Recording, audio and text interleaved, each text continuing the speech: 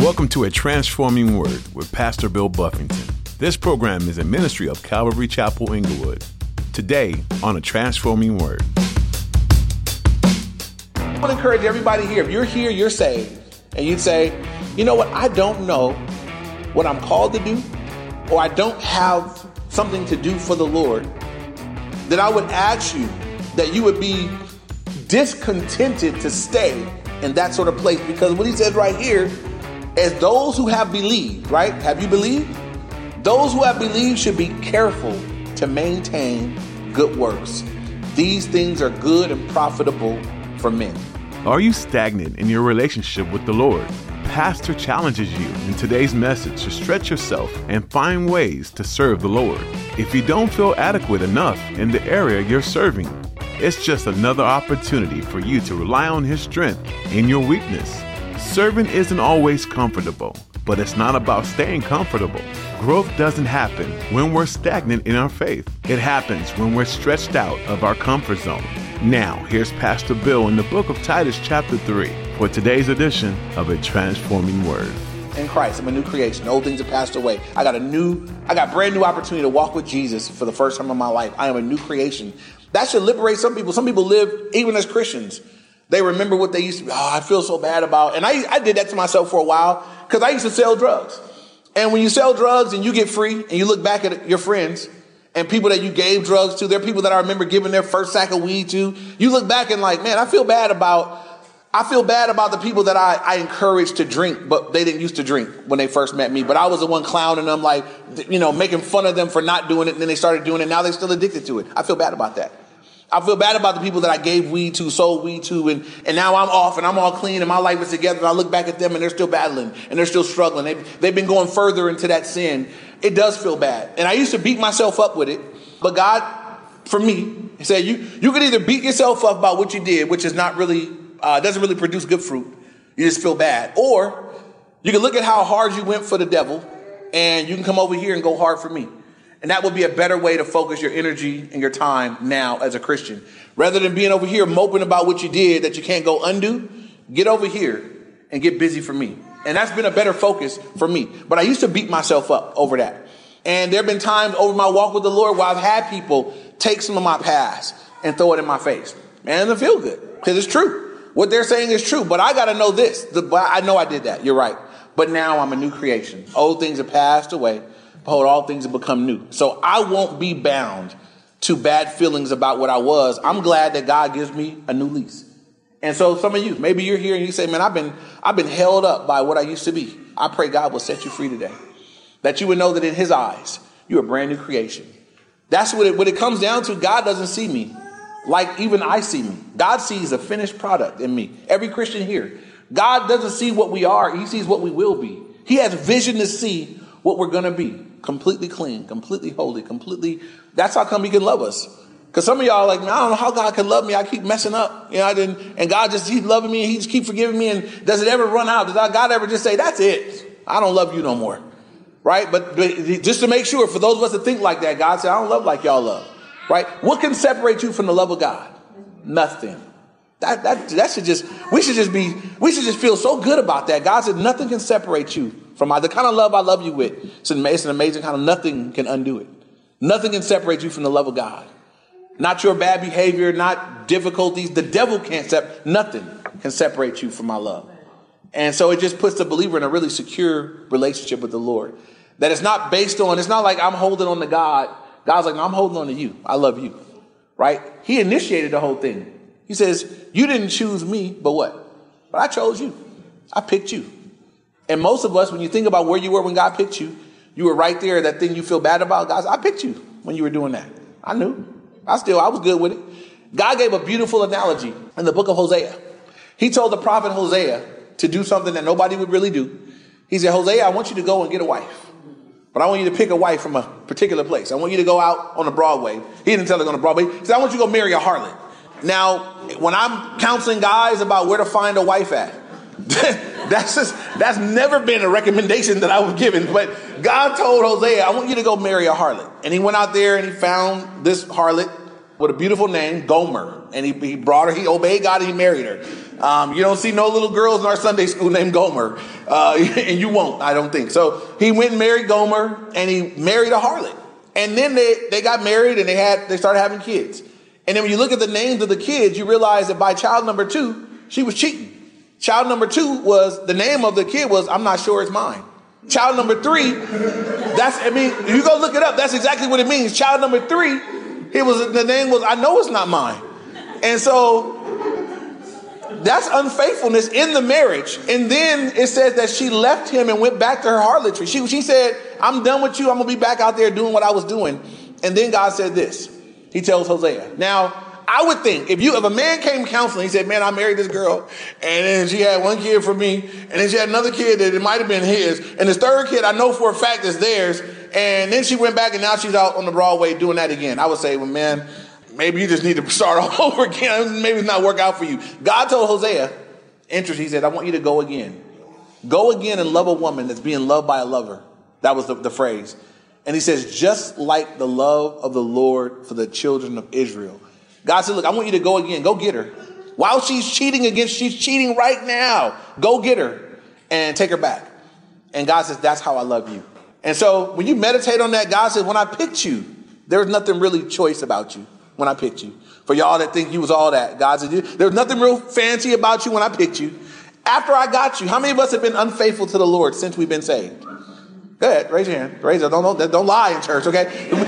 Every hand should be up, right? So since you've been with the Lord, you've been unfaithful. And God says, and then, if you read the story of Hosea, he had to buy her.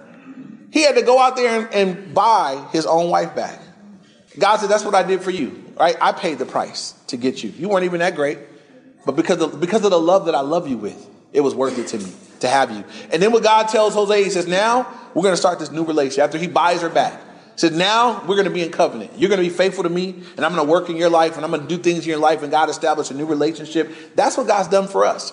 So when I remember the way that God loves me, it should just bring me to a place of, so the question is never going to be God's love for me. We should just be secure as possible in that regard. God loves me. He loves me. He loves me. And he loves me with a kind of love that nobody else loves me with. It's amazing the love God loves me with. And there's nothing I can do to mess it up. There's nothing I can do to earn it to begin with. He loves me, period.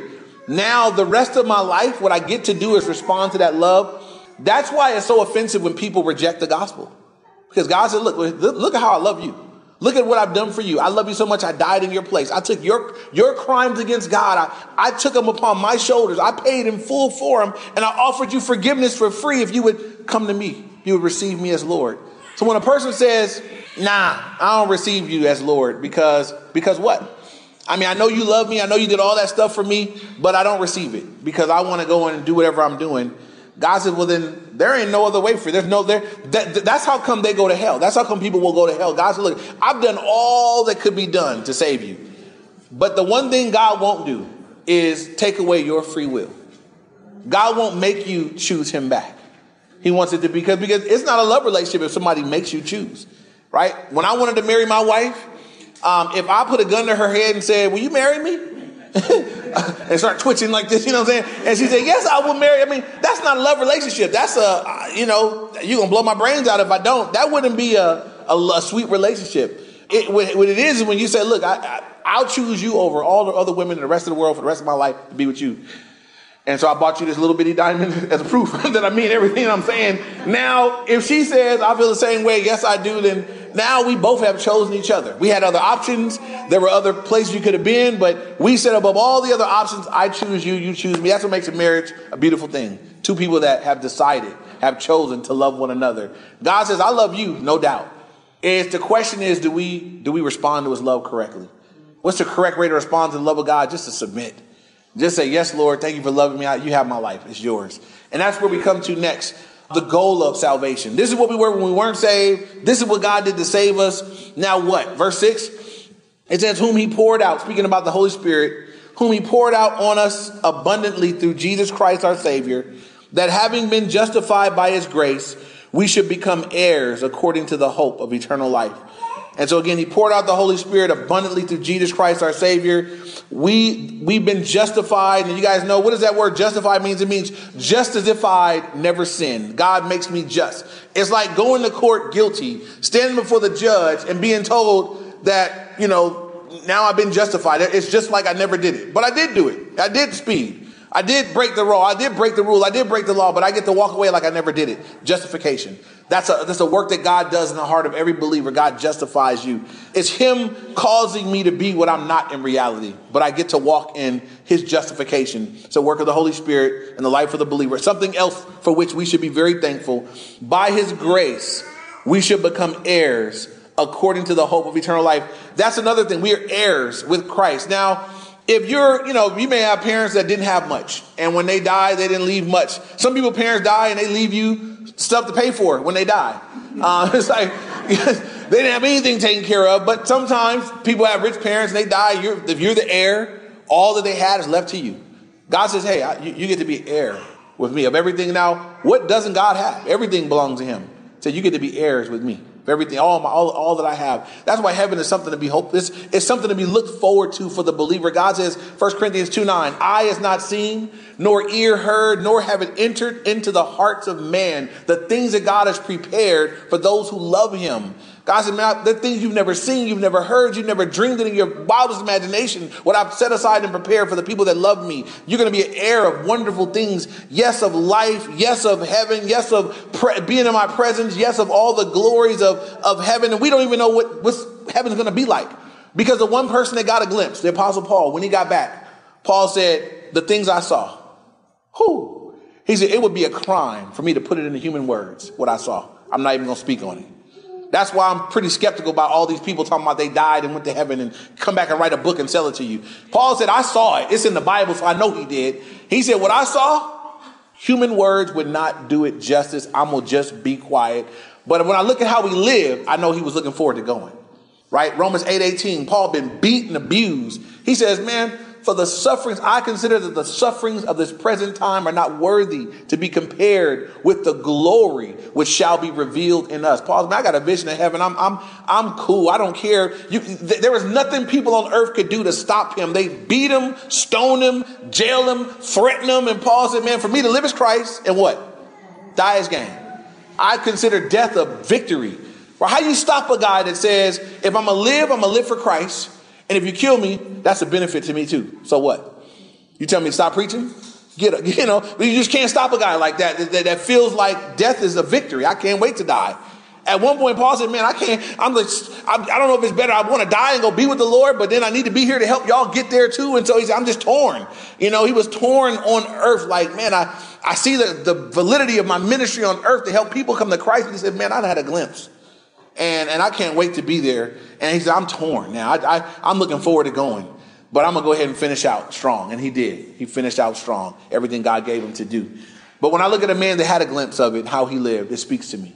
That having been justified by his grace, we should become heirs according to the hope of eternal life. Verse 8 now. This is a faithful saying, and these things I want you to affirm constantly. And so, results of salvation, Paul's telling Titus, I want you to affirm these. This is a faithful saying, and I want you to affirm these things constantly.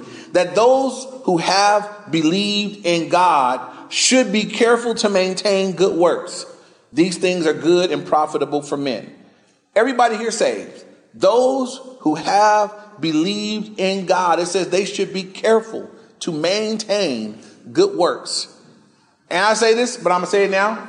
God have never called any Christian to get saved and then be content to be saved for the rest of their existence as a Christian. Everybody's called to do something. Every Christian has something to offer, something to do, some spiritual gift, some ability. You have something to offer, whatever it may be. God said, it's a faithful saying. I want you to affirm it. I want you to tell people constantly, get busy, find something you can do for the Lord. Find you something that you're doing for God. There's so much to do. You could pray, you could study, you could teach, you could serve, you could help, you can clean, you can build, you can wipe, whatever. There's 1,000,001 things you could do something. Right? You've been saved and you're like, yeah, I'm just kind of sitting around. I'm going on year 10. Don't really feel called to teach. Don't really want to serve. Don't really want to clean. It's like God said, look, every Christian is supposed to be doing something. And sometimes the reason why people as believers lose heart. There are times where people seem to sway back and forth in their walk with the Lord. They never put their hand to the plow. There's something exciting about getting involved in the war, getting involved in the work. There are, for me personally, I look at going from, I was a Christian at one point, and then I got involved in serving at another place. And I realized that in service, there's a lot of different things that come up. Yes, there's warfare. Yes, there's challenges. Yes, you get stretched beyond, you get stretched and, where you're going to be doing things that you feel like I'm not capable of doing these things. And so God says, good, then you need me. And your weakness I made strong. Do what you don't want to do. Do what you're afraid to do. And in all those things, as you keep going, you know God in a greater way. You experience his grace in a greater way. You're experiencing God's strength in your life. And your weakness, he's being made strong. And so you know God better through service than you do just, you could be sitting there and kind of know it in theory. I know in theory God does this. I know he answers prayer, blah, blah, blah. You get involved in serving where you have to put your face on the floor and beg God to show up. Beg God to help you. Beg God, if you don't do this, nothing's going to happen. If you won't be involved, then it's a wrap already. And you're just looking for God to do the miraculous, looking for God to show up. That's when you walk away from that and it's like, man, I know God. I know him in another way. I knew him before, but I know him better now. So I would encourage everybody here, if you're here, you're saved. And you'd say, you know what? I don't know what I'm called to do, or I don't have something to do for the Lord. Then I would ask you that you would be discontented to stay in that sort of place. Because what he says right here is those who have believed, right? Have you believed? Those who have believed should be careful to maintain good works. These things are good and profitable for men. So if you say, I'm saved and I don't have a good work, you could talk to me, talk to my wife, talk to one of the pastors, one of the leaders. We will pray with you. We will walk you into a place. But you want to find something that you can put your hand to for the Lord. Something. Amen. Verse 9. Now this is the but again, right? Told us about God's grace, God's saving us, God's work in our life, the results of God's work in our life, what we're supposed to be doing. And then he starts talking about the things that get in the way of people that have put their hand to the plow. Things to avoid for Christians. Verse 9, but avoid foolish disputes, genealogies, contentions, strivings about the law, for they are unprofitable and useless. Anybody here ever had ongoing arguments with somebody about spiritual things? Ain't it unfruitful? Doesn't it drain you? Doesn't it just suck the life out of you? And so there's a point. This is my rule. I know the Bible and I love to teach it. I'm open to debating. I'm open to speaking to someone that differs from what I believe if we can have fruitful engagement in the conversation. But when it turns into an argument, when it turns into something where, okay, right now, you're not interested in the truth, you just want to combat, I have the option to say, I'm going to walk away now. I don't owe you this. This thing you're doing right now called argument, I don't owe you an argument. You ain't my wife. She don't even argue with me. I don't owe you an argument. I don't got to go back and forth with you. You're not looking for the truth. How do you know someone's not looking for the truth? When you present them with the truth and they say, okay, yeah, but whoa. Wait, do you not understand that that's true? Because if you just got presented with truth and you're not willing to accept it or change, then why am I keep giving you truth? You're not really looking for the truth. You're looking for an argument. Find somebody else. God says avoid that at all costs. And it happens in the church. People come into the church, they like to argue. People come in with another view and another point of view, and they want to come and see if they can get you to believe their view and blah, blah, blah. Paul's telling Titus, look, there's important things to do. Don't get wrapped up in that. Don't get wrapped up disputing about genealogies and striving about the law of what you can and can't do. He said these things are unprofitable and they're useless. Don't waste your time. Verse 10, reject a divisive man after the first and second admonition. If someone's coming into the church and causing division, so you got to talk to him once and you talk to him twice. And at that point, if you're not able to get through, you tell them you got to kick rocks, bro. We've done that here. We had somebody come in here and they were here and they had a different view of the end times. And their view of the end times, there was not a church you can go to that agrees with that view. It was a mishmash of different views. I don't even know a cult that holds that view. And so they were here and they weren't content to just come. We were actually teaching through Revelation. I said, just come listen. But they had to teach. They were like, well, no, I got to share it. And I got to say, well, look, if you got to share it, you can start you a ministry out there at the sidewalk, but you can't be in here sharing it. He was still grabbing people one-on-one and say, hey, come sit with me. Let me share this view with you. And I said, bro, hey, let's talk one time. Maybe you don't know that what you're saying is wrong. So we walked through it, showed him where it was wrong, got the yeah buts, and it kept going. So I talked to him again. And I said, okay, if you just are that called to teach, then you got to go start your own thing, but you can't be here. Love you, love God, love the minister, but you're confusing people. What you're doing is causing division. You're causing people that don't know to be like, well, he said this, but you're saying that, and now I'm confused. I was having people come to me like, I'm confused now. And I'm like, that's because who's the author of confusion?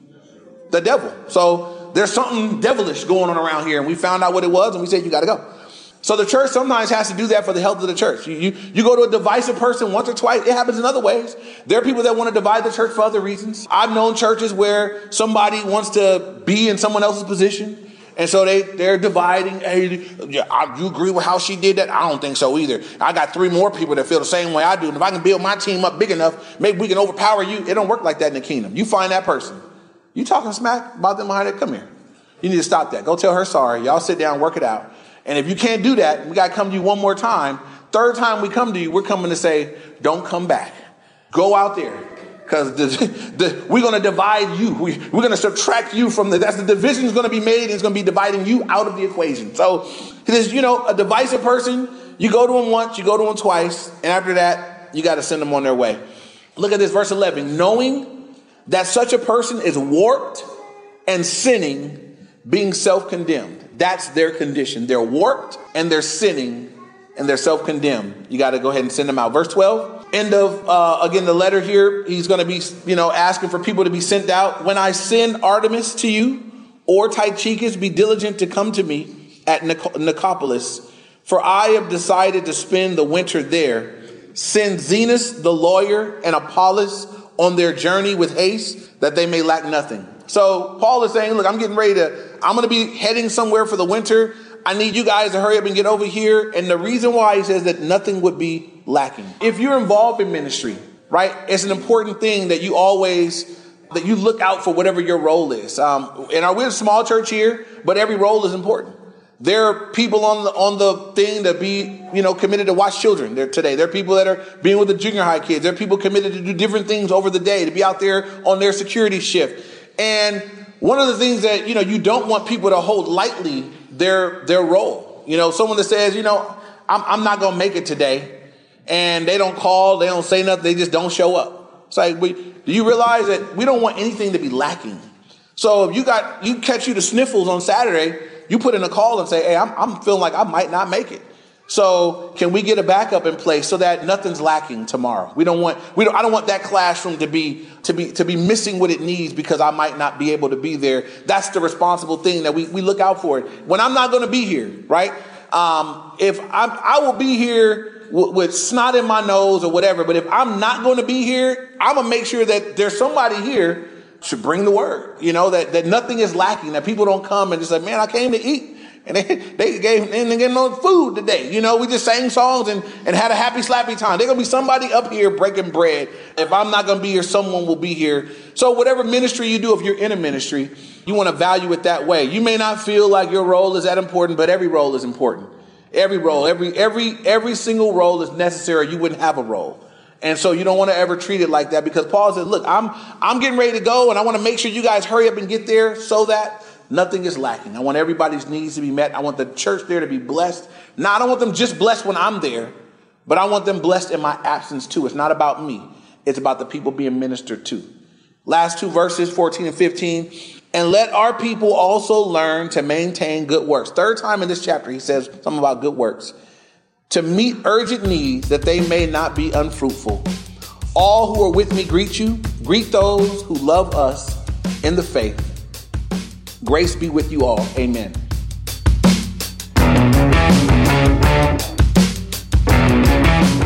You've been listening to A Transforming Word. Today's message from the book of Titus is available on our website, along with other teachings from God's Word. Just visit calvaryinglewood.org and click on media, or you can download our mobile app to take Pastor Bill's messages on the go and keep in touch with Calvary Chapel Inglewood. You'll find a link on our website, or just search for Calvary Chapel Inglewood in your app store. We'd love for you to join us for church this weekend too. We meet at 9 and 11 a.m. on Sundays to spend time together praising the Lord and learning from His Word. We always enjoy meeting new people, and be sure to let us know you've been listening to a transforming word. You also can join us virtually on YouTube Live. Just visit our website to get all the information you need. Again, that's calvaryinglewood.org. You can also text us for more information at 310-245-4811. How can we be praying for you during this study in Titus? We're honored to do that for you. Just let us know when by calling or texting 310-245-4811. Before we go today, we'd like to take a moment and invite you to be a part of what we're doing here at A Transforming Word. Would you prayerfully consider becoming a financial partner of this ministry? If you feel like God is leading you to support us this way, you can give securely at calvaryinglewood.org or through our mobile app. Thanks for praying about this, and thanks for tuning in to A Transforming Word.